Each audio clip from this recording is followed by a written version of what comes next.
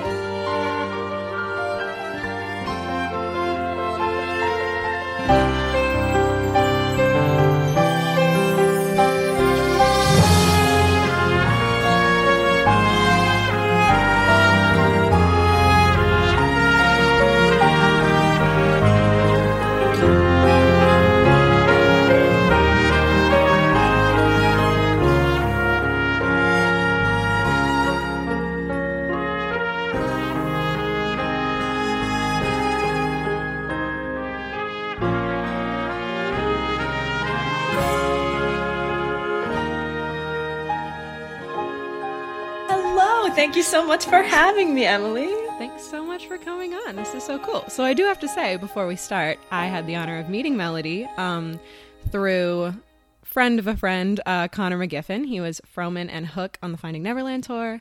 And when they came and stopped near my city, he kind of heard through the grapevine that I was a huge fan of Melody, and he kind of set it up so that we could meet each other, which was super cool. So I'm so excited to get to interview you today. Oh my gosh, I'm so excited. All of it. Was that in Scranton? Is that where we met? That's what I thought. I couldn't remember the city, but Electric City. Electric City, the best. So, I mean, just starting off the top, how did you kind of find your way into this business? I know dancer first, so how did that dancer first did you kind of find your way? Well, okay, so my sister started dancing before me. My sister's 4 years older than me. She doesn't dance anymore, but I did follow in her footsteps. I started dancing when I was 3 years old at the Edna Lee Dance Studio in Glen Burnie, Maryland, and I started taking one class a week when I was 3, and suddenly it became 3 classes a week, and then it became 7.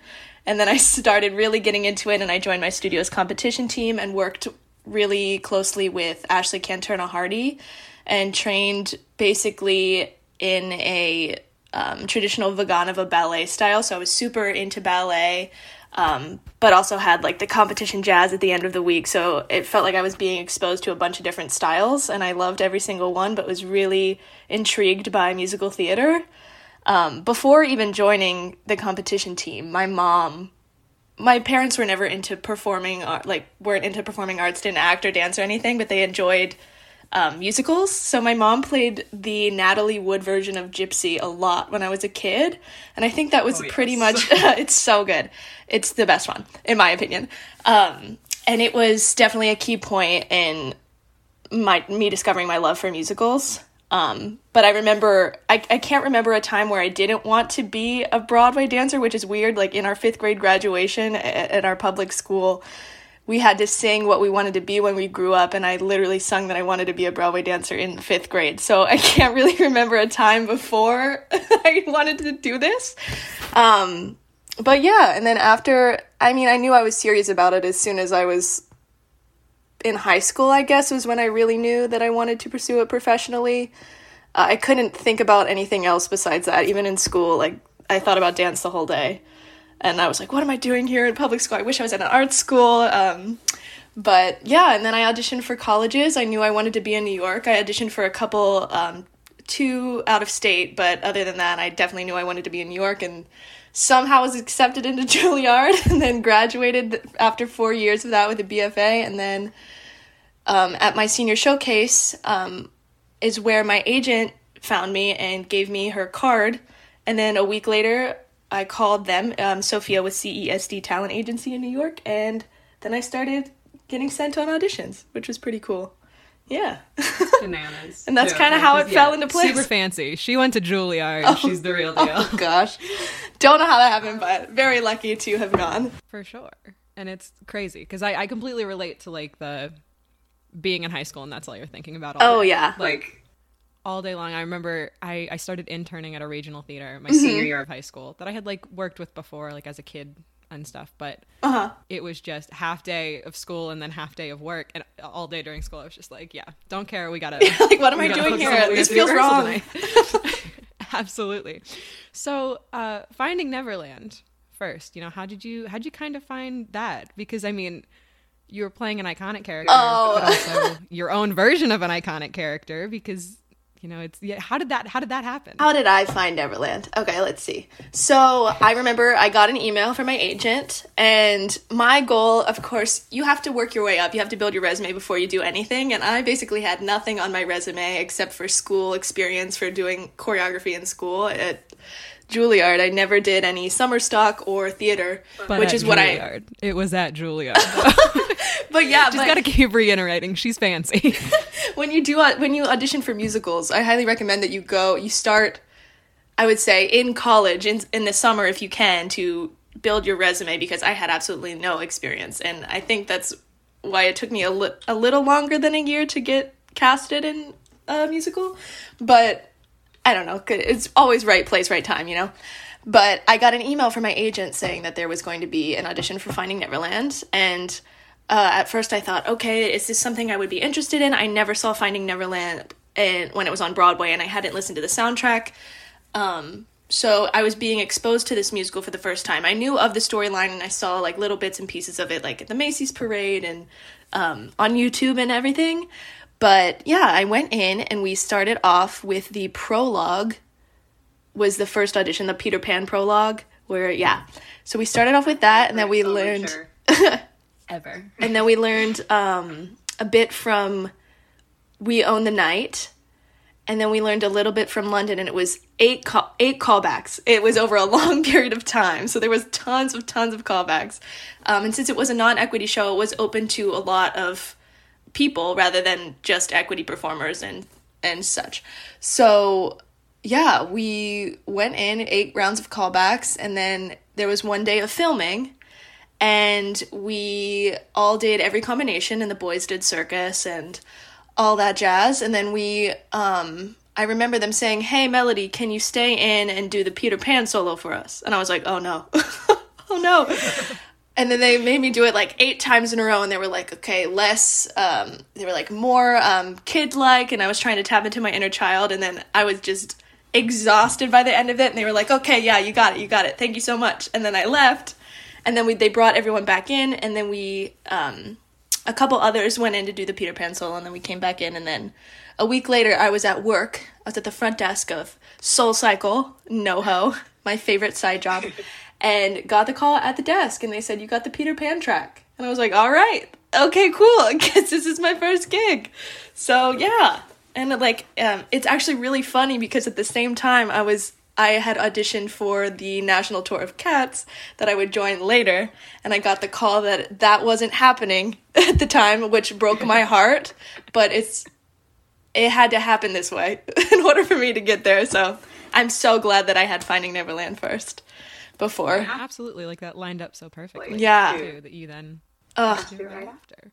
And I mean, Cats, you said, you didn't really know Finding Neverland beforehand. Right, no. But, I think that made it that much more special, too.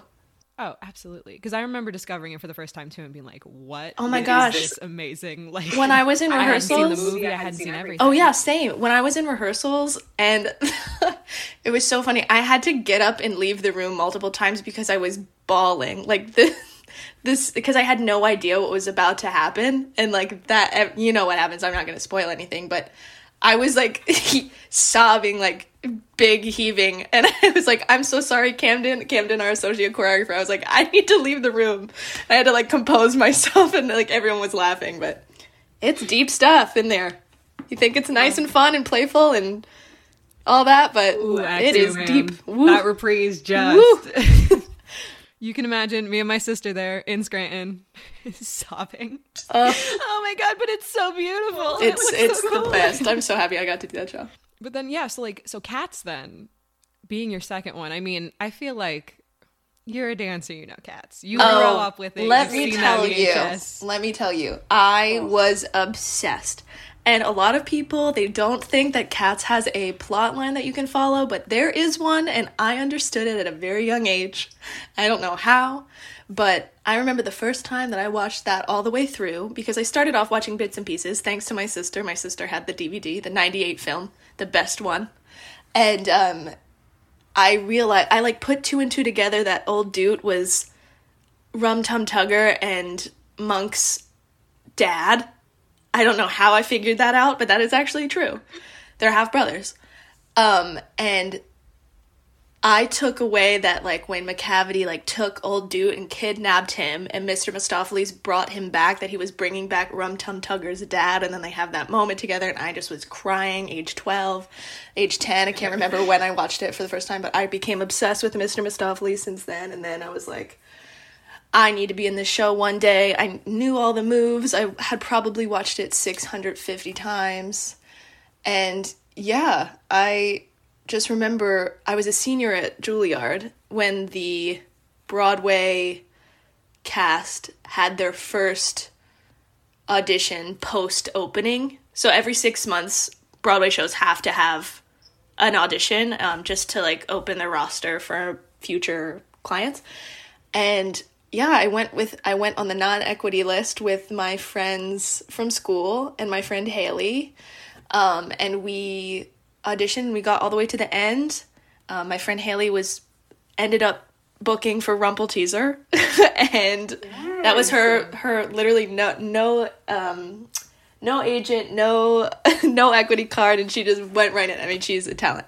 And I was pulled for Vic. And I was like, oh my gosh, this was my very first audition outside of school. I didn't have an agent at the time. And I was like, wow, I got pretty far. I have hope for myself to do better next time and do better next time. And I ended up having to audition for the show 6 times, and that's okay. And I would not take no for an answer. I was like, I need to be in this unitard. I don't care. But it was really funny because it came at such a random time in my life where I kind of felt stuck, career-wise. And I got an email from my agent saying there's actually an opening for the Tantomile track. Can you send, and Tantomile covers Syllabub, so we need you to email us 2 videos of you singing for Syllabub. And I was like, oh, okay. And singing is I used to be not so confident in my singing, and I still get nervous about singing. I'm way more comfortable expressing myself physically. That's just how it's been since I was a kid. But yeah, I emailed 2 videos of myself singing. I think it was, it's this excerpt that she sings right before Grizz sings Memory. And I had to sing A Dressing of Cats, but the soprano line, which is crazy high. But yeah, I mean, I like singing high, but it's really high. It's really up there. And yeah, I got dressed one day, went over to Ripley. My good friend Spencer took videos of me, and I emailed them in. And I think that was at the beginning of October last year. And then last year on Halloween, I got the call that I got the job. And they were like, okay, we're actually going to fly you in on Monday. And I was like, wait a minute, I can't pack up my life in 3 days. I was like, I can't pack up my life in 3 days. And they were like, okay, we'll wait till second week of November. And then, yeah, I flew out, and my whole life turned upside down. So yeah, that's how I got into Cats. But I knew it. I knew everything before going in. I had seen the 98 film. I saw the revival that Andy Blankenbuehler revamped because I saw my friend Haley on opening night, and then I won tickets, the lottery tickets with my friend from school, and we went to see 2 of our classmates, not our classmates, 2 classes above us at school. We were seniors and they were juniors when we were freshmen. Corey Snide and Emily Tate, and both of them were on for Misto and Victoria, so we got to see our 2 friends in the show, which was awesome. So yeah, I mean, I knew that show back to front. Just a show. Always a show. But you always, everyone has that one show that it feels like, I absolutely have to do this show before I die. Yeah. Yeah, no. So I am so thankful that I got to do that show. I mean, that was my dream show. Anyone who knows me knew that that was my goal, was to be in Cats the Musical. And somehow it happened. It also, you guys ended up being one of the shows that got affected by the pandemic, and you guys had to stop your run. And Stop in the I middle. know it's horrible to talk about. Oh my but God. I was wondering, what that was like, because I wasn't in a show like currently when everything shut down, but I was already ready to go into another Oh, one. no. So then it was right before, and they were like, because there was that weird time where everyone was like, oh, well, it'll be like 2 weeks. Gonna be 2 weeks, And yeah. they were like, okay, so yeah, it's gonna get moved to like, and they, we got that email of like, okay, these are all the timelines for this show that this could possibly happen, and this is, and then Yeah. now it's October. I remember, well, the thing that broke my heart the most was my dream Rolling Cats as a kid. I mean, everyone wants to be Victoria. Everyone, if they say they don't, they're lying. Like, come on. You rewind that over and over and over again. Oh, yeah. I mean, oh my gosh, the woman in the 98 film, I don't know how her leg gets that high. It's unbelievable. But, yeah, I had understudied Vic, and I learned everything, and I worked with my good friend, Austin Reynolds, who was a classmate of mine, who was on tour with us. And we worked long hours trying to get me ready to go on for Vic, and I was so happy I could do Syllabub, which I never thought that I would be able to do. But I was supposed to debut Victoria, I think April 3rd was when I was supposed to go on for the first time for Vic. And I was like, no! I was like, okay, well, at least they're extending it. We got the email. We were in Ottawa, Canada, the most beautiful theater. And I remember they were like, okay, we're actually just going to we're going to fly you to the next city, and you're just going to stay in the hotel for a week, and then we're going to resume shows, because we were being flown to, I think, North Carolina. We were going to be in Charleston, and some other cities down there. And it was my birthday week, and we were supposed to be in Montreal for my birthday week on St. Patrick's Day, and I was like, oh, well, at least I get my birthday off. This will be fun. Like, trying to make the most of everything, always. And they were like, actually, we're going to send you home for 2 weeks. And we were like, okay. And this is when we start to get a little scared. And of course, everyone's like going through it, and I could not stop crying for a good 2 weeks. Like, people, and they saw, because I'm a pretty happy person, and like, I was not in great shape at all. I was like, my whole life is ruined. But yeah, and then they were like, okay, we're extending the show. We're gonna restart in June, and we're gonna end in, I think, September. So I was like, great, good to know. Good to know I can stay in shape. I can like chill out for a little bit, let my body rest, because boy, my body hurt.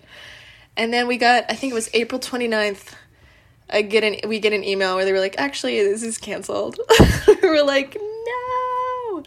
So it was tough because we didn't have a closing show. We didn't have a closing party. We didn't get really to have our goodbyes to the crew and the cast. And that was definitely difficult, but I still stay in touch with everyone, whether it's every now and again or me and my friend PJ, who played Mistopheles, we talk every single day, all day, all the time. So, I mean, yeah, it's sad that it ended, but I'm glad that I got to be a part of it for just a few months even. It sucks that that's how it had to end, but I don't know. Yeah. I wish it could just keep getting extended until... Yeah. But they're actually opening a non-equity tour of Cats that they're casting currently. I don't know when they're going to start rehearsals for it, of course. No one knows what the future of the performing arts is right now. Flying around, and I was like, "Oh, what? But when? Right? I'd love to." I was like, I want to see it. Yeah, I'd love to see it. Love to go audition, but also, do I want to drive into New York City? No, I'm sure. I think it's all self-tapes right now, though. Yeah. There was a couple I saw that were on there, and I was like, is this allowed? Are you allowed to post this? put people in a room right now? But okay. Yeah, I don't know the rules there. Especially for dance shows, because I feel like, it's totally fine maybe like if you're in a room and you're singing with a mask, because you can project and you can do Right. that, but like if you're in a dance show and you're cattle calling and I mean, even teaching with a mask is difficult, and like trying to like not scream at students, but like raise your voice so they can hear you over the music. It's like you're breathing in like condensation. You're like, okay, it's like another level of stamina that you have to have. It's intense. And that's a perfect segue, actually, because I did want to ask you, because you're a teacher, and I haven't really taught a lot, but like have choreographed and stuff. So I'd love to know kind of how you got into being a teacher and kind of, what you enjoy about that. Oh, well, into being a teacher, the first time I seriously taught a class for like a year was at my dance studio my senior year. I taught a little combination class where I taught ballet, tap, and jazz, and taught them a little recital dance. But I just kind of followed in the footsteps of my dance teacher and always I looked up to her so much, and I just remember being that kid in class that would like be wide-eyed when somebody would tell them information about how to become a professional artist, even at 9 years old, that when you have absolutely no idea about anything in the industry, like you're there with like the fire in your belly and like the light in your eyes, and you're so excited to learn. And then just seeing that from the other side is so, I don't know, it's just so magical just to like be able to give that information to the kids in a way that you remember receiving when you were younger. Yeah. So right now, I'm obviously way more available than I am when I'm on the road.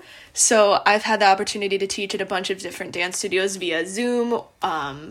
There's a convention called Dance Masters of America where my chapter, the Mid-Atlantic chapter, it's Maryland, Virginia, I think a little bit of Delaware. But I got to teach a musical theater workshop where I taught some kids ages, I think 7 to 18, little excerpts from Finding Neverland and Cats, and just seeing like their faces light up at their homes when they're probably so tired of being stuck inside and dancing inside their little home dance studios or the little closet-sized studio apartments. Like it's good to see that little bits and pieces of musicals can still make people light up and inspired to pursue the arts, even though there really isn't a future right now for the arts. But yeah, that's pretty much how I got into teaching. I mean, I've always been interested in teaching people about dance. I like in my 5th grade musical, I don't even know what it was about. It was something that I think the teacher wrote for us, but I remember being like, I want to choreograph the musical. I had no idea how to choreograph. I was in 5th grade, but I choreographed a number to Sing, Sing, Sing. I don't know. That's how I started. That was the very first one. Kind of going back a little bit, when we're talking about, clearly coming from the dance background, being kind of dancer first, dancer who sings, what do you think are kind of unique challenges that come with being a dancer first? Because, sometimes, I know I definitely was actor singer who moves well. So it strong mover. I'm interested to see what that's like from the other side, because you can, on my end, I can be in dance class all the time and can still be dancing in musicals and stuff, but I know that there's no way on this planet that I'm gonna get my leg as high in the air as you do. So what do you think it's like from the other side? Well, you definitely can get your leg as high as me. Don't limit yourself, you can do it. But there is I feel like there's like challenges and advantages on both sides. For, like I said before, I'm way more comfortable in expressing myself physically than through singing. But for me, when I go into an audition, I think my advantage is that usually for dance ensemble, which is what I want to be a part of, I don't want to do lead roles. I mean, maybe later, but right now I really want to be ensemble. That just speaks to me more. But it's always dance first. It's always dance calls first, then the singing. So like I go in and I'm fully confident in myself, and I'm really good at picking up choreography extremely fast. I have a really good memory. So that's when I feel the most confident and like the strong point. But then when we make it past the dance calls and then we have to go in to sing our 16 32 bar cut, I instantly get paralyzed. And like it's so like I'm an anxious person. But like when I go into singing, it's like I'm about to have a panic attack. I don't know why. I can hold a tune. It's not that I'm a bad singer. It's just that something about using my voice to, I don't know. It's a terrifying experience. So if I was a singer at first, I'd feel a lot better in those situations. I wish I could delete that anxiety. And I'm sure, I don't know if movement calls are scary for you guys, but for me, it's just like I feel like breezing through the dance, and then as soon as it comes to singing, I'm like, oh no, it's over for me. But that's just my mindset, like going into panic mode before. I mean, though, like I totally feel that, though, because I feel like when you're singing, and this is something that I don't think people who have never been on stage, like there's no way for them to possibly understand this, but it is so much scarier to stand there in a room where they're sitting behind a table versus when you're on stage and there's lights in your eyes and you can maybe see the first two rows. Oh, yeah. Darkness. You don't, like, it doesn't matter then because no one sees you. You're not yourself. You're playing a character. Here, though, like, it's on.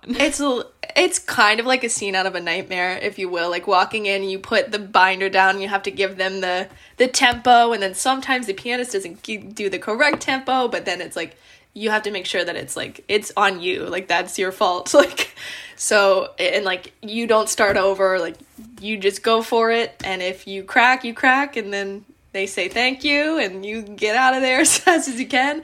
And like when you go in there, somehow I have the worst sinuses of all time, and I'm always that person who like has a cold before they go in to sing, and like you're not going to tell them you have a cold. Like you're going to have a cold when you're performing in the show, so like you can't have an excuse for that. Yeah. You just go.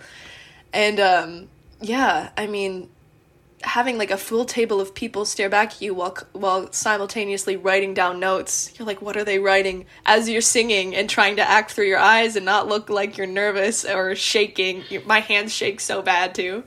But then when you're on stage and you're dancing, it's everyone singing at once, and like you're singing in a group, and that's so much more comfortable than when you're singing alone by yourself in the small room with those acoustics that are kind of awful. And either awful or they're like right in your face. Oh yeah. Like, and I didn't know anything about that when I started, and like I would just like go in, like put my book down and sing Someday from the Wedding Singer. I was like, that always makes me feel good. Like my voice teacher at school said that I sounded all right singing it, so I was like, you know what, I'm gonna sing this one. But oh my gosh, but yeah, that's the worst part for me as a dancer. But I'm getting more and more comfortable. But yeah, it's a totally different story when you're on stage with 20 other people and you're in a dance show, so your mics are kind of turned a little further down, and the principals who aren't dancing as hard or mics are turned up. Like, it's not as much pressure at all. So being on tour, something obviously that like, it's kind of the dream. Like I remember being really, really young, and I don't remember what it would have been that I would have seen. I went somewhere and I was seeing the show, and I wasn't quite old enough to understand what was going on, but I remember them being like, oh no, yeah, so like this was on Broadway, and now these are different people who are doing it. And I was like, wait a minute.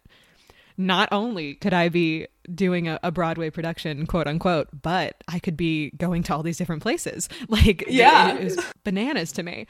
So I'd love to know kind of what your experience was, even just like kind of pro and con wise, and like ideas you came in with about being on tour that maybe were true, were not true, you know, what that was kind of like to adjust. So touring is you're basically getting paid to do what you love and being paid to travel around the country, essentially. So that's like pro number one, check. And obviously the non-equity tour of Finding Neverland was way less cushy than the equity tour of Cats. We maybe had a few 1 week sit downs where we were in a place for a week, but other than that, it was like we had split weeks all the time. We had one-nighters, two-nighters, which are exhausting, but I didn't know that at the time. This was my first gig, so I appreciated everything. The long days on the bus were the worst. Getting on, like waking up at 6 a.m., paying for your room, hopping on the bus, trying to sleep. We didn't get our own bus seat. We shared with a little bus buddy. My bus buddy was the best. But we had a shared seat. We had like our blankets, and we'd be on the bus until like 3 or 4 p.m., which is when we would get to our next hotel. We'd have like an hour lunch stop, and sometimes the lunch stops would be kind of crappy. I mean, we'd have to go to like Target and like grocery shop for lunch rather than like sitting down and like getting a nice meal or making our own meal in our apartment that we could stay at for 2 weeks on an equity contract. You know what I mean? So yeah, I think the traveling constantly and like constantly sitting on the bus all day long, getting up and making sure our bodies were in shape enough to do the show at night, and like just like sitting on the bus with sore legs, just sitting on the bus like with an injury, which I had at one point, like a back problem. That was tough. But other than that, like I said, you're getting paid to travel the country. I went to cities that I never thought that I would ever visit in my life or think that I would enjoy. Like, who thinks that they would go to South Dakota and find the cutest little city? And like I did. Like Sioux Falls was one of my favorite stops on the first tour. And where else did we go? Columbus, Ohio, I loved. I had so much fun there. Salt Lake City had the most beautiful theater. Oh my gosh. I think it's called the Eccles Theater. I could be wrong. But yeah, and I mean the cons are just like being away from home, being away from your friends, and it's really difficult to maintain relationships and friendships back home when you're constantly on the move and you're constantly delving into your work. But I mean, for me, it doesn't feel like work. It's like my entire life. I don't know, that sounds kind of hardcore, but that's how I've always felt about it. Like, dance has never felt like work to me. Sure, it's exhausting, but it's never really felt like work. Or, like, we would go out to dinner after the show, and, like, I would talk about the show, and people would be like, don't talk about work. And then I'd be like, oh, well, I don't consider that work. Like, this is fun for me. This is all I wanted to do my whole life. And then, taking care of yourself in, like I said, like, with injuries and stuff, it's very hard to maintain those. You can't just, like, foam roll when you wake up, you're on a bus, you're stuck, and the most you can do is stand up and walk to the little bathroom in the back of the bus, or, like, get out at the gas station stops 20 minutes, for the 20-minute stops. But yeah, and I mean, I'm so thankful that I had the non-equity contract before the equity contract, because it made me appreciate it so much more, being in, like, I started out in Toronto for 6 weeks for my opening in Cats. Like, I got to have an Airbnb, like, little apartment all by myself, like, for 6 weeks instead of, like, moving around, and it, like, felt like I kind of really got to know the city of Toronto and fell in love with it. And yeah, I think that was the best part of tour. But yeah, the cons is just, and, like, having New York City FOMO. I constantly had FOMO. I was like, oh, I wish I could have auditioned for the Fosse show on FX, or, like, seeing my friends do a bunch of TV stuff. But I was like, I'm living my dream. I'm all right. Everyone has their own path. I need to, like, chill, stay in my own lane. I'll get there if I need to. But yeah, I have bad NYC FOMO. I always wanted to be back, and I visited as much as I could, both tours. Well, yeah, and I feel like, too, like, kind of what you said about the travel specifically in a show. I mean, Finding Neverland, obviously not as much as Cats, where Cats is, everyone knows Cats is a dance show. But you know, being in a dance track in Finding Neverland, and that traveling as a dancer at any distance is, like, you know, horrible, because you're on a bus and your body's all cramped up. Right. And you to be able to stretch and roll, and, like, yeah, I'm sure that's insane. I mean, even if you're not dancing, like, even taking, like, the megabus from Baltimore to New York City, like, I would get off and be like, oh, my back hurts. Like, even if you're not dancing, like, traveling like that is it's not great if you're sustaining your dancer physique or health, your body health. But yeah, I mean, it is excruciating, but like I said, I'm so thankful I got that, because then Cats, we flew everywhere, because we would fly from city to city, or we'd rent a car with our friends and drive in a comfy car rather than hop on a bus. I mean, sometimes we would be on a bus, but we'd have our own seat. It was a little bit more cushy. But yeah. So I'd also love to know then, whether it be, this is like a poor segue, but whether it be, you know, tour or, you know, stationary, Broadway, whatever, I'd love to know kind of what dream roles you have, whether they are dance related or not dance related. Right now, I am so late to the bandwagon, but I am in a Hamilton kick right now. Like, I am obsessed. So, like I said, with Finding Neverland, I never listened. I never listened to the soundtrack before I performed it. And I told myself, I auditioned for Hamilton, I think once or twice, but I didn't know any of the soundtrack. I didn't know what the movement quality was, so I had no idea what I was doing. So I heard My Shot for the first time at the audition. So I, like, let myself listen to My Shot, and I was like, I'm going to completely not listen to the soundtrack until I see it live for the first time, so I can appreciate it without any bias from the OBC or whatever. So that's what I did, and I hadn't listened to anything except for, like, 2 songs in front of the 2 songs. No. I listened to Aaron Burr, My Shot, Story of Tonight, and You'll Be Back. And those are the only songs that I listened to before watching the show. And when it came out on Disney Plus, let me tell you, it saved me in quarantine, and I have probably watched it 50 times, not even lying.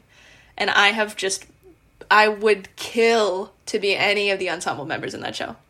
Any of the tracks. I mean, Ariana DeBose is something of another my God planet. her movement quality is unmatched, and I would love to dance like her someday. And like, I mean, obviously the bullet track is something else. Like, I would love to be woman 3, or woman 1 really resonates with me too. The paper specialty. But yeah, no, I'm on a Hamilton kick right now, and that is my next dream show. I didn't think that I would love a show as much as I loved Cats. I don't know if it's my love for Andy Blankenbuehler, but I mean, that show is the best. It's the best thing I've ever seen. And like, everyone had those high expectations for the show, of course, because of how it blew up, but it really reaches those expectations, and I would consider myself a tough critic. I mean, I'm obsessed, so that's where I'm at right now with dream roles.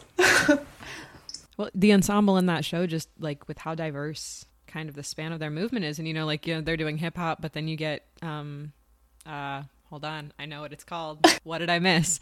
What did I miss? And you have this more, it's completely different. And I hadn't really, I mean, not that I would ever watch a bootleg ever, but maybe I watched a little bit of a Hamilton bootleg a while ago. Then when it came out on Disney Plus and I could see it in HD quality, I was like, oh, wait a minute. Yeah, this is it. Yeah. And Andy Blankenbuehler is. Right. And like the way that Andy Blankenbuehler and their associate, Stephanie Clemens, the way that they approach allowing the ensemble to have such individuality rather than a lot of ensembles. I mean, you're going to want unison. I mean, that's what you're used to, but seeing so many people use their individuality and it works with his movement and their movement that they gave to them, their vocabulary is nuts. I mean, it's just perfect. I can't explain it any of those. I could fangirl about this show all day long. Anyone who knows me knows that. So, yeah. I respect it. I'm a full child when it comes to... That Hamilton craze kicked up full swing. Yeah, so and I knew it kind of would, but I was like, whoa.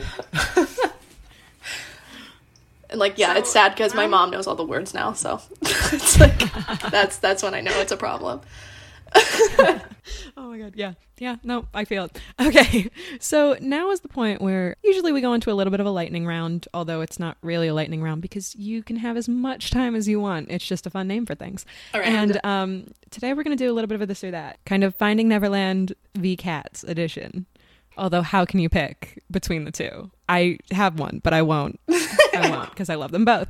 Anywho, so first one, ballet or contemporary?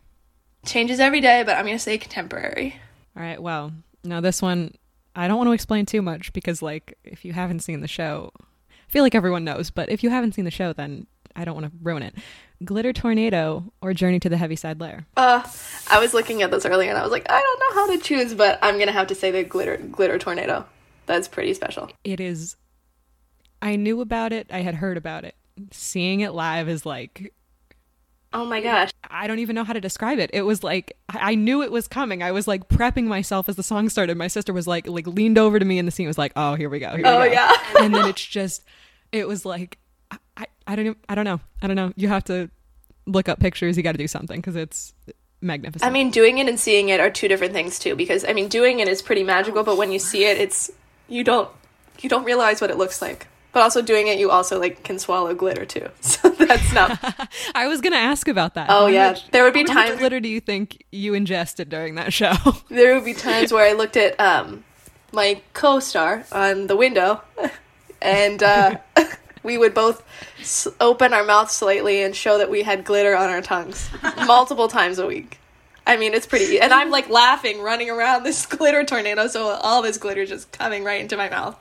I swallowed one once. It wasn't fun. But standing in, because I always thought, like, as I watched it too, and then like replayed it in my mind, and she planned again. Don't want to say who it is, but planted at center there, and then I was like, when that kicks up, it's like that has to be right in your face. You're done. Like, oh my gosh, how do you stay so poised during that? There also was one time it happened that the glitter tornado did not work. And everyone was hysterically laughing. That was probably one of my favorite memories. It was in Wichita, Kansas. And let me tell you, I started, like, skittering on before throwing the glitter, because the glitter is in my hands. And I'm like, oh, there's something sounds wrong. Like something doesn't sound right. The music sounds louder There's than no usual. wind on stage. Because there was no wind on stage. And I just I throw the glitter in the path that I'm supposed to, and it just hits my co-star's dress, and it just makes a sound literally like a fish flopping on the floor. It was just like, and everyone just couldn't keep it together. It was over. And I'm supposed to laugh, so thank God. But I was like belly laughing. It wasn't my Peter Pan laugh. It was like my laugh. And everyone was just lost. I couldn't make eye contact with anyone. I was like shaking. It was... Well, I mean, and also people who haven't seen it, everyone else is slowly fading into the background all dramatically, and the lights are coming down, and all the set pieces need to move off stage with That was Oh the my best God. day. I mean, it wasn't great for the crew. I mean, they were probably really upset that it didn't work out because it was working earlier. They always test it. So I don't know what happened, but God, that was funny. That was funny. flops to the floor. So, prologue or Neverland Reprise? Gotta say prologue. I mean, that's magical. The music, like, it gives me the chills. And it's just like, I don't... Best overture on Broadway. Oh, it's so I good. remember hearing that, and I was like, yes, this is it. Oh, This yeah. is it. And then, yeah. Seeing Melanie Moore dance it. All the characters just like come out and like it's like a bomb exploded on stage. And it happened so fast, and then you're frozen. You're like, what just happened? It's like I blacked out for like a good minute and a half. But it's definitely prologue. So then, flip side of that, prologue or Rum Tum Tugger? Prologue. I love Rum Tum Tugger. So much fun. Always a prologue. But it's prologue. I'm a prologue gal. All right. This one's kind of hard because I was trying to think of quote unquote villain character tracks, but not really. But also, it's hard. Again, you just got to go listen to the show if you don't know what we're talking about. Fromen or Madame du Maurier?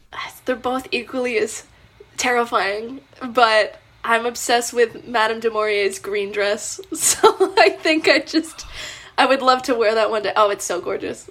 And the Emmanuel who played du Maurier in our cast was brilliant. So I'm going to have to go with that. I mean, so is Connor, of course, but got to go with du Love Maurier. Connor.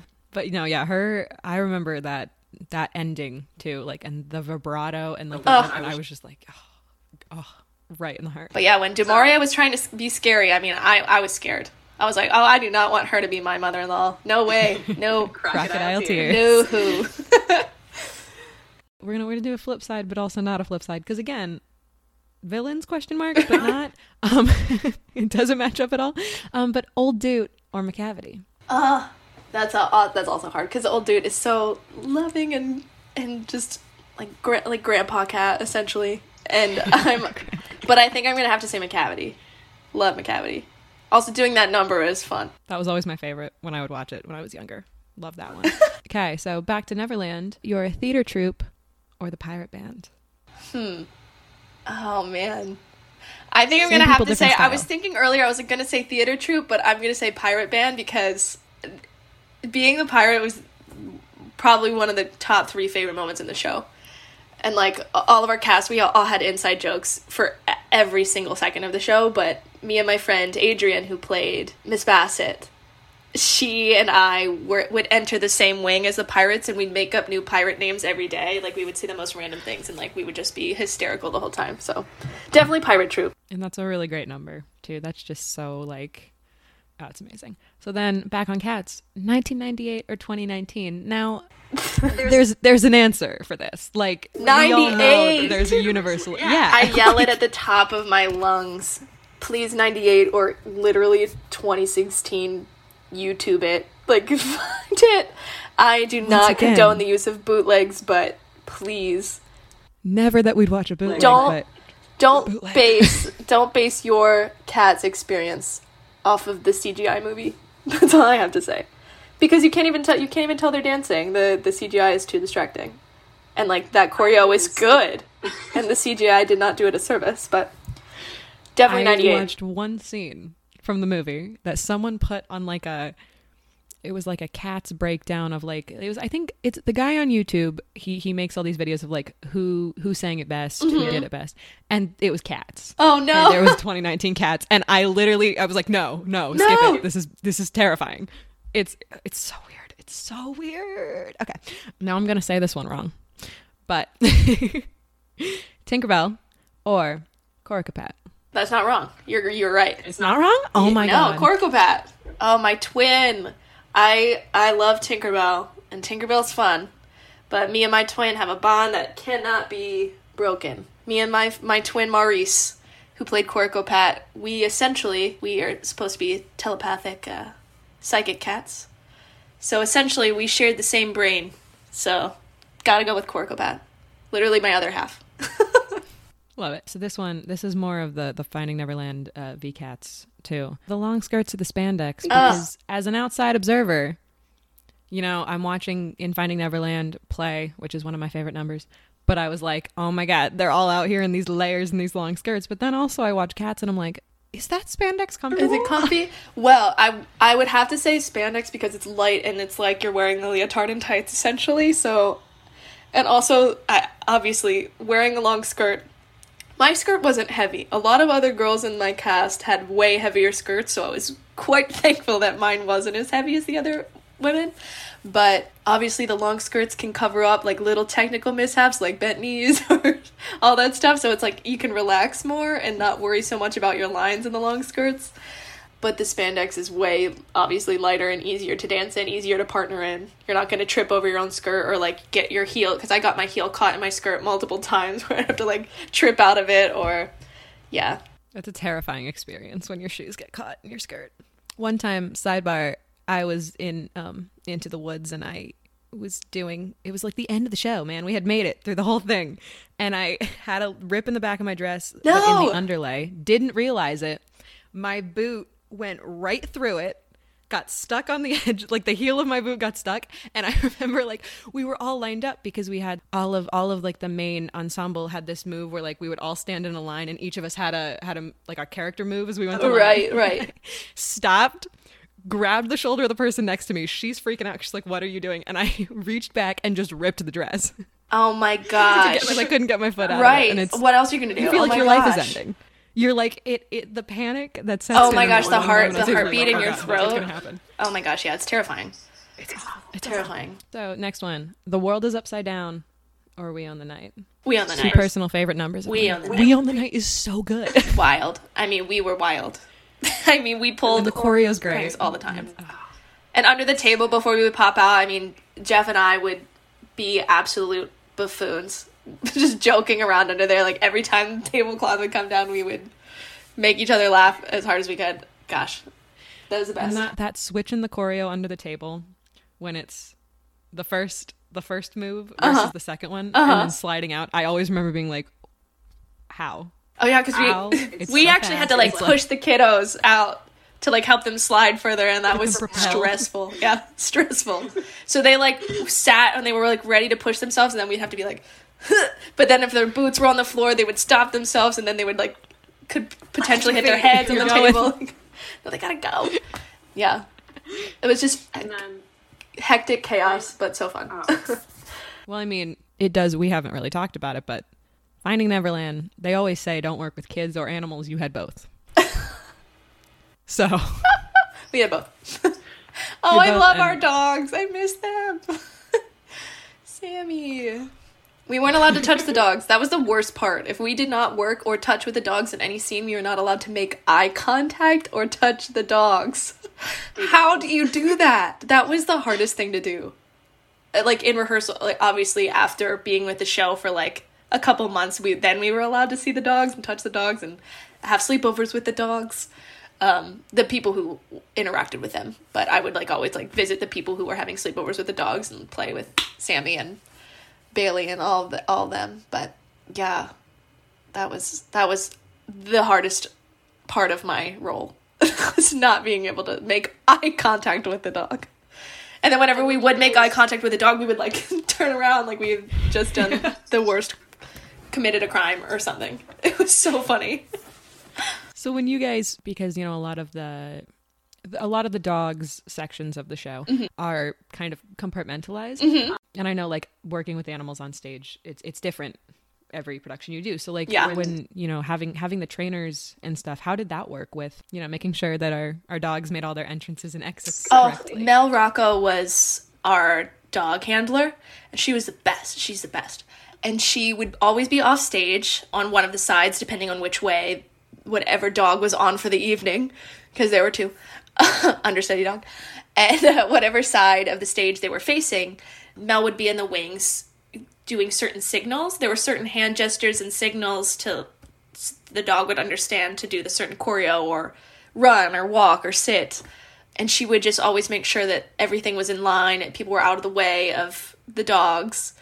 And if something went wrong, she would always know what hand gestures to make or what to do, how to hold the leash, how to get the actors to hold the leash. But yeah, they would have like, I think 15-minute intervals every day with each of the actors who worked with them to get used to working with dogs.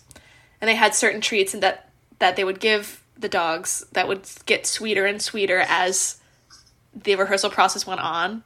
So obviously they would want to work harder and better for the better tasting treats when they were on stage. It was a whole process, a whole science. Yeah, it's crazy working with dogs, especially. Yeah. Yeah. So last this or that before we go into kind of general questions. London or the Jellicle Ball? The Jellicle Ball. This is it's like asking you to pick a child. True. But I knew that answer already. The Jellicle Ball is something else. I mean, it's 12 minutes of dancing your butt off. Like, I would come off stage and this is gross, but my entire unitard would be just as if though I was scuba dived. Like, everyone's was. Like, we would get off stage and, like, lay down. And even with my stamina being the best it has been in my entire life, I was still dead every time I did it because you just want to give 150%. And that music, obviously it starts with the poem, which goes into the ball, but when it's called the Copeland section, when it's right after Plato and Victoria's duet, and Grizz comes back and, like, it's like the twins sense Grizz, and then Misto gets up, and then everyone starts to get up, and then it's like the da-da, and it goes, obviously the music goes haywire, and it's just every night when it would start and Misto would light up the lights throughout the theater, like, my heart would just, like, start pounding, and, like, I would just get this rush of adrenaline, and I was like, all right, let's go, every night. I never once on stage during Cats thought, oh no, here we go again. Like, of course, like, obviously you have those moments in every show where you're like, oh my god, I'm gonna throw up, like, I can't do this right now, but somehow, like, that music would pump me up so much, I guess from obviously having it be my dream show as a child, but every night, like, even if I was at the most tired I'd ever been, as soon as that music hit, like, I would be in it to win it. So, yeah, definitely Jellicle Ball. Crazy, but my favorite. I love that. All right, and then, kind of typical lightning round questions. Favorite book? Okay. I can't pick a favorite, but recently I just read Leslie Odom Jr.'s book called Failing Up, which is very good. It's about saying how you should aim to fail spectacularly so you can succeed spectacularly. It's whole science. It's a great book. Highly recommend. Favorite movie? Movie? If I wouldn't say Hamilton on Disney Plus, I would say either Tangled or Little Miss Sunshine. Yes. Absolutely. Absolutely. Tangled's great. Favorite color? Green. Favorite animal? Shark. Yes. Oh my god, I love that answer. Shark or a dachshund, like a wiener dog. They make me so happy. Favorite musical? I don't know. It's a tie between Cats and Hamilton right now. Very fair. Do you have a favorite ballet that you've ever seen? Yes. It would be Yuri Killian's Petite Mort. My favorite. It's the Netherlands Dance Theater has one version on YouTube. It's the best thing I've ever seen. It's so good. And then kind of off of that, do you have a favorite ballet dancer? Or like a dancer that you really looked up to when you were younger? Let me think. Well, besides my dance teacher, Ashley Cantata Hardy, who was my inspiration from day one, still is, I would say, I've been following Skylar Brandt and who else? Of course, Misty Copeland is gorgeous to watch, but yeah. Skylar Brandt, I love Sarah Mearns, Tyler Peck, New York City Ballet. Yeah, I think those are my faves right now. They change all the time. Oh my god, no, same. I mean, Zinaida Yanowski from Royal Ballet is my queen. Unreal. But yeah, no, it changes all the time. Favorite character in Finding Neverland?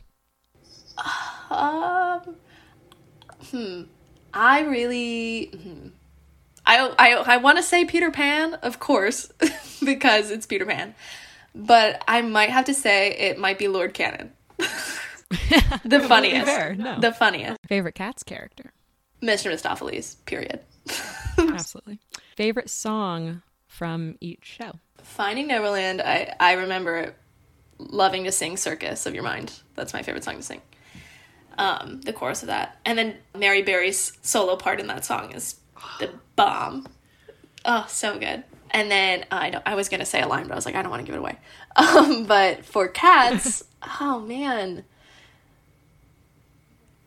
I think I have to say Mr. Mistopheles. Singing. Doing the Jellicle Ball. Singing Mr. Mistopheles. What do you think was the hardest song from each show? Okay. Obviously, Cats, Jellicle Ball, out of the way. Totally, 100%. Nothing can beat that. minutes. 12 minutes. Nothing. 911. For Finding Neverland, I think it would have to be the prologue through London, because in the first 10 minutes of the show, I have 4 quick changes. So I go out as Peter Pan, leave, 30-second quick change, not even 30 seconds, I think it's 23, changing into Mary Berry's maid. And so the girl who played Wendy with me, it was just 2 maids.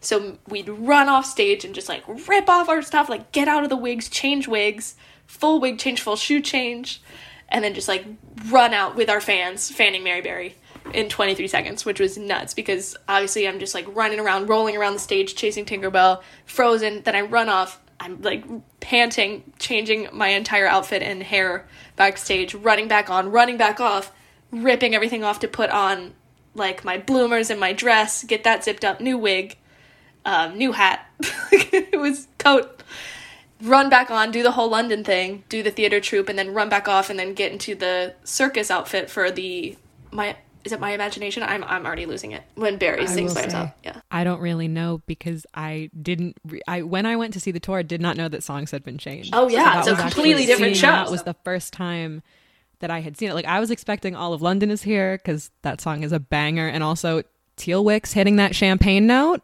Excuse me, like, how dare? Like, that was amazing. But yeah, no. So I had no idea. We were like, wait, what? You're like, this is a new show. This is a new show. God bless. Favorite line in each show, which can be out of context, because obviously Okay. we don't want to spoil Finding Neverland. I feel like everyone knows about cats. Finding Neverland. Oh, I have to say, I was going to say it earlier, is when Mary Berry yells, "She's on every single page of your journal, James." Oh, the way that she sings it, it's so good. It's so good. Or when Cromer is on the bed at the end and does, "I won't go to bed, I won't. I think that would be the number one. My favorite line. That I would say, a line that I say, I wouldn't call it a line in Finding Neverland, but it's when I do the rooster crow on the window. Because the amount of times that I had to rehearse that, they said it was wrong.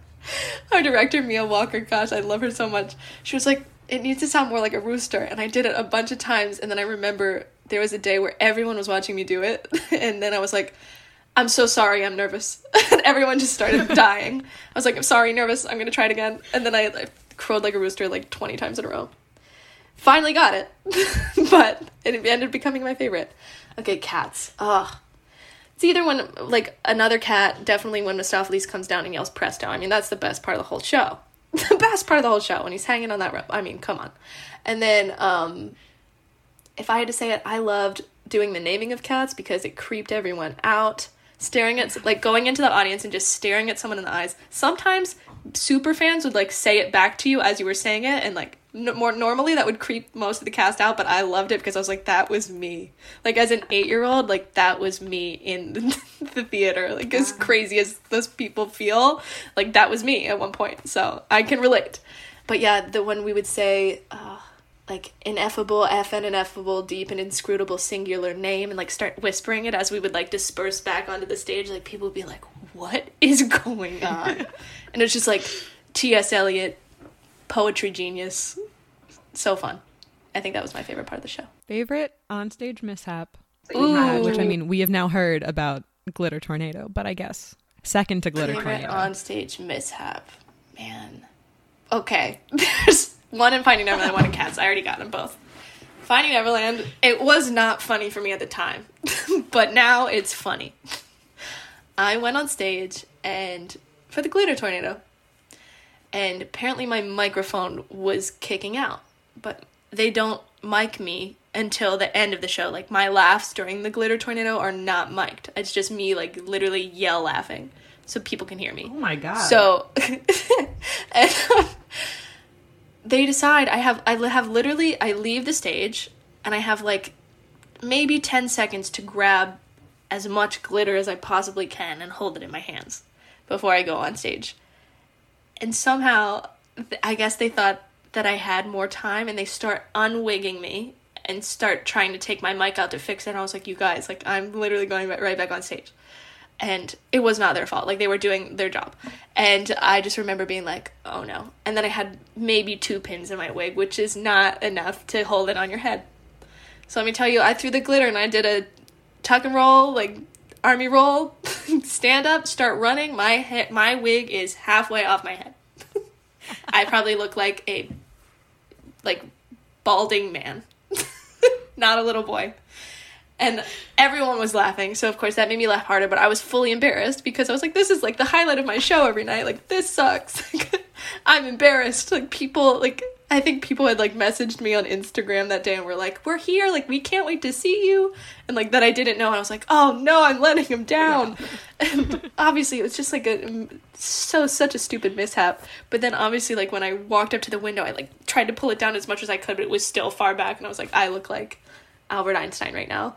And like, it was funny. Like, when I left, I was like, it was kind of embarrassing. But then when I look back on it, I was like, that was funny. That was funny. Cats. So my debut was supposed to be December 10th, and I had my put-in December 6th. After my put-in, like, I went to go get Mexican food with my friends who just did the put-in with me for the first time. And it was like our first time in hair and makeup full with mics and such, and doing everything full out. And I get a call from my classmate Austin, who is the dance captain, and he calls me. He goes, whatever you're doing, like, stop what you're doing, like, come back to the theater. I think you're gonna go on tonight. Because the other dance captain who had covered my role was too far away from the theater, like, to start the makeup, because Tantomile's makeup plot is like one of the hardest in the show, because it has to be exactly matching with Coricopat, whereas like the other ones you can kind of like, you have more leeway to mess up, essentially. So they were like, okay, you're going on tonight for the first time. And I was like, oh, great. Cool. Scared to death, but I was ready. I was, like, ready to go. So excited. But I was sad that no one was in the audience for my opening night, because I was in Toronto, and, like, my parents couldn't get on a bus, like, to come to New York in 3 hours. Like, they would have to get on a flight that was whatever. So it was just me out there, and then during Rum Tum Tugger, there's a moment where Vic and I do this lift with 2 people. And on my 2 people one of them was Skimbleshanks, and somehow there was a hook on my tail that was stuck to Skimbleshanks' arm. And, like, you can't, like, with dresses and stuff, like, with Finding Neverland, you could maybe rip it, and, like, they could sew it back, but you could not rip these spandex. They were too expensive and too, like, tailored to you to, like, even think of ruining. So my tail was stuck on his hand, and I was supposed to go straight down stage to do a section with Coricopat, where, like, I, like, slide through his legs and, like, develope and look at Vic, and it didn't. I could not get off of him. I was stuck, and I thought, I was like, everyone thinks that I don't know what I'm doing. I don't know the choreography. This is my first time doing this for a full audience in Toronto. Like, people are, like, panicking. And then everyone's just, like, looking back at me, like, what's going on? And I was just like, I'm stuck.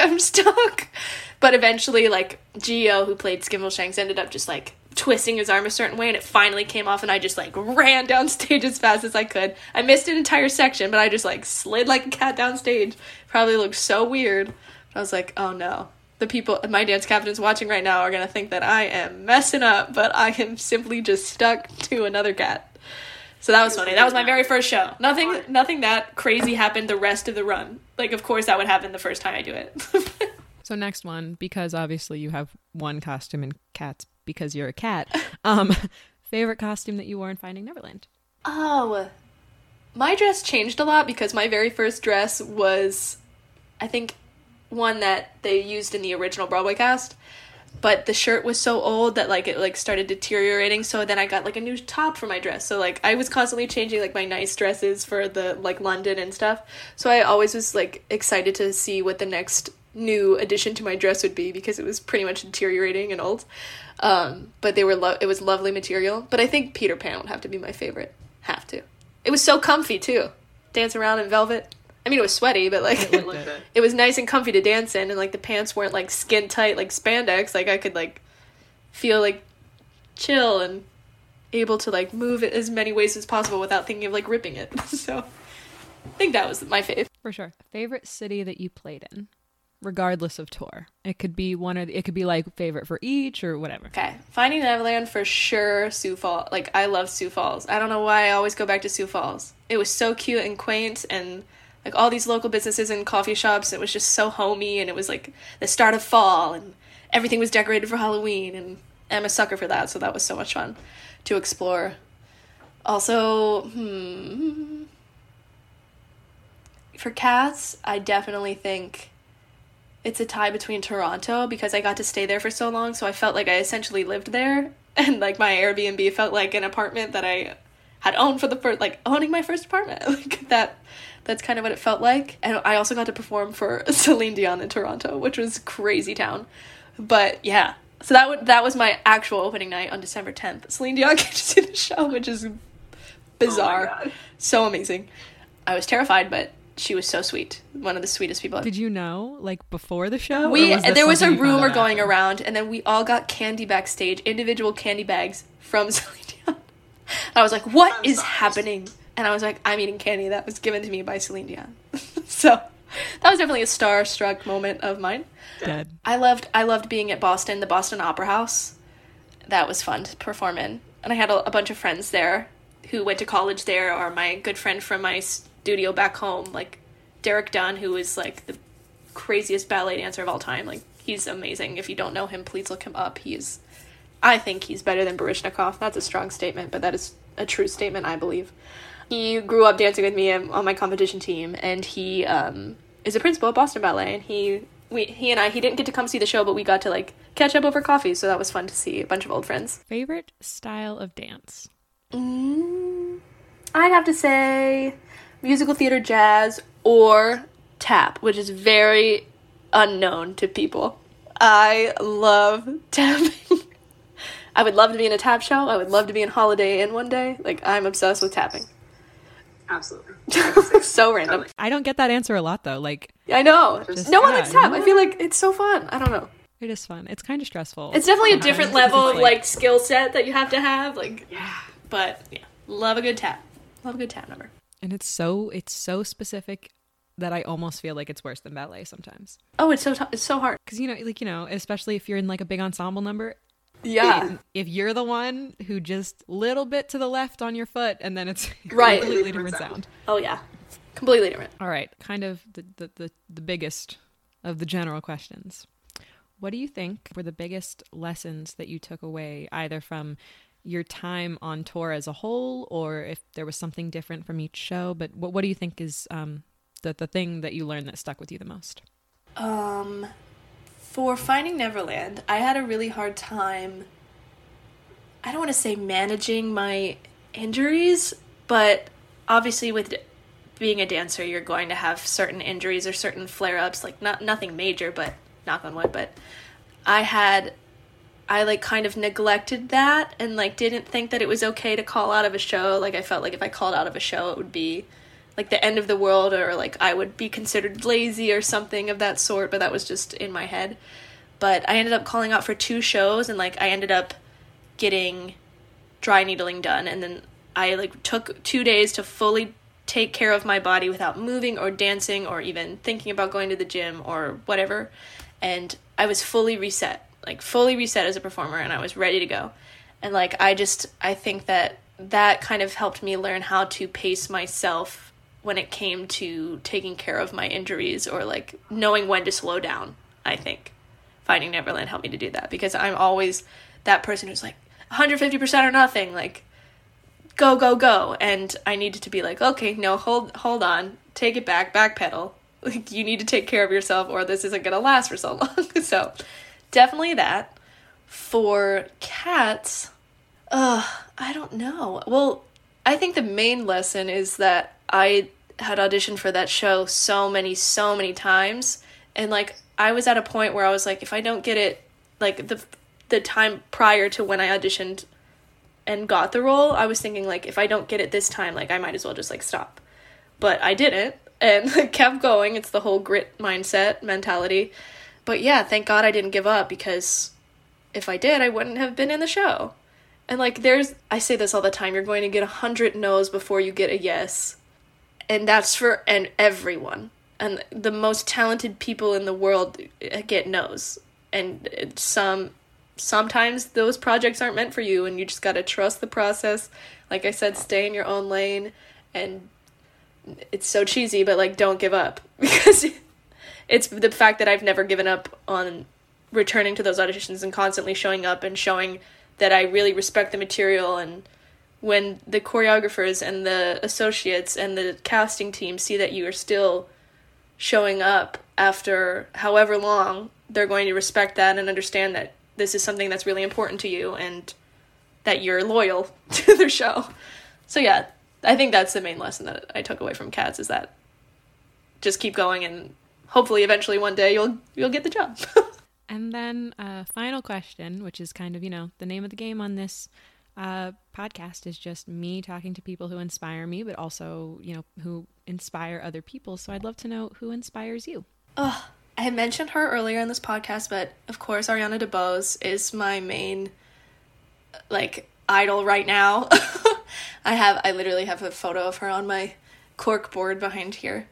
I just completely respect her as an artist and an activist. She is so active in raising awareness for causes that are important to her, and that's the whole point of doing what we do, is to inspire others and encourage others and amplify others' voices, and I respect that so completely. And like I said, her movement quality is something otherworldly, and her talent is unbelievable. Her singing as well, of course, makes me want to improve as a singer, because who wouldn't want to be a triple threat like that? Like, who wouldn't? Of course, my dance teacher, Ashley Cantona Hardy, can't speak, always, and her sister, Adrienne Canterna, who owns the Bad Boys of Ballet company that tours Europe. I love that company. And another person, I know, it's like my Hamilton kick, I swear, but not a dancer, but a if I had the charisma, star quality, and acting chops that Daveed Diggs has, I would be so confident in myself. He's one of the most extraordinary performers I have ever seen in my entire life. It comes so easily to him, and as well as his intelligence and activism, regardless of himself as a performer. I just think he's a wonderful person, and I would kill to work with him one day. And one more important person who inspires me greatly is my great friend and classmate, Austin Reynolds, who was a swing and co-dance captain on the Cats tour with me. He quite possibly was the best dance captain of all time, and the work that he put into that show completely changed the way that show will be learned forever. He put together essentially a track list for every single male ensemble role, and could easily do it with the females as well. But his attention to detail is unmatched, and I've always been inspired by his work at school and his choreography at school, but it's inspired me to pursue my personal goals to be a dance captain one day, or even an associate choreographer. I love it. Well, thank you so much. You're so welcome. This is so fun. Yeah, seriously, this was so much fun. Do you have any final thoughts that you would like to put out into the universe, anything to plug, anything like that? And then also, if you could give out your social media links and stuff so people can find you. So my social media, I'm pretty much only active on Instagram, so that is just at Melody Rose, like just my name, no spaces, none of that. I got Instagram pretty early. I thought that it was just a photo editing app back when I was in high school, so I ended up snagging a good username. But let's see, final thoughts. Just like I said, just always continue to follow what sets your soul on fire when it comes to performing arts. I always say that quote.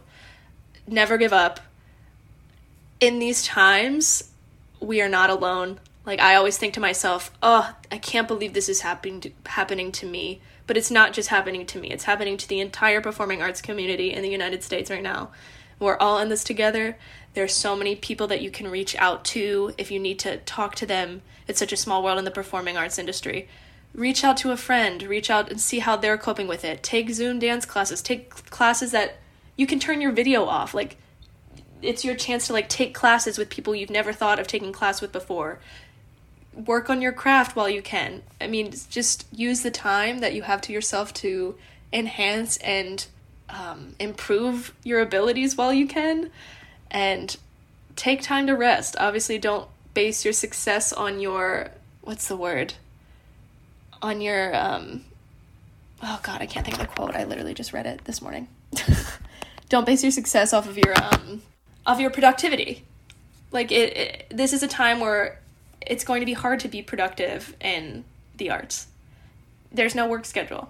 I mean, obviously, you can teach. You can take. That's basically all that we have right now. You can watch live stream performances at home. You can watch all the musicals that you never had time to watch before, that you don't know the soundtracks. Listen to them. See what you like. Find your niche.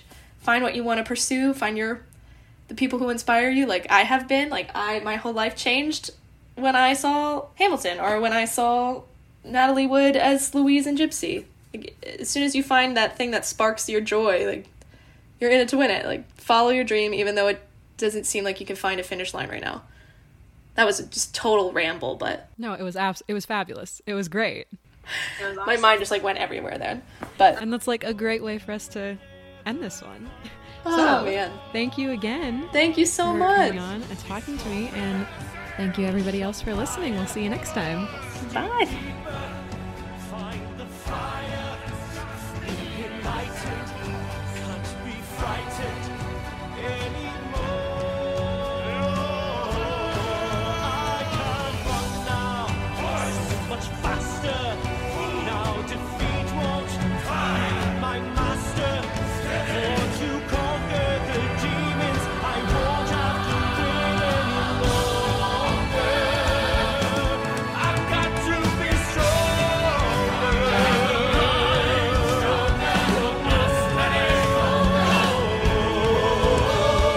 You'll see in time, you will survive. Too soon to run, too late to hide. It's your destiny, every pace, every stride.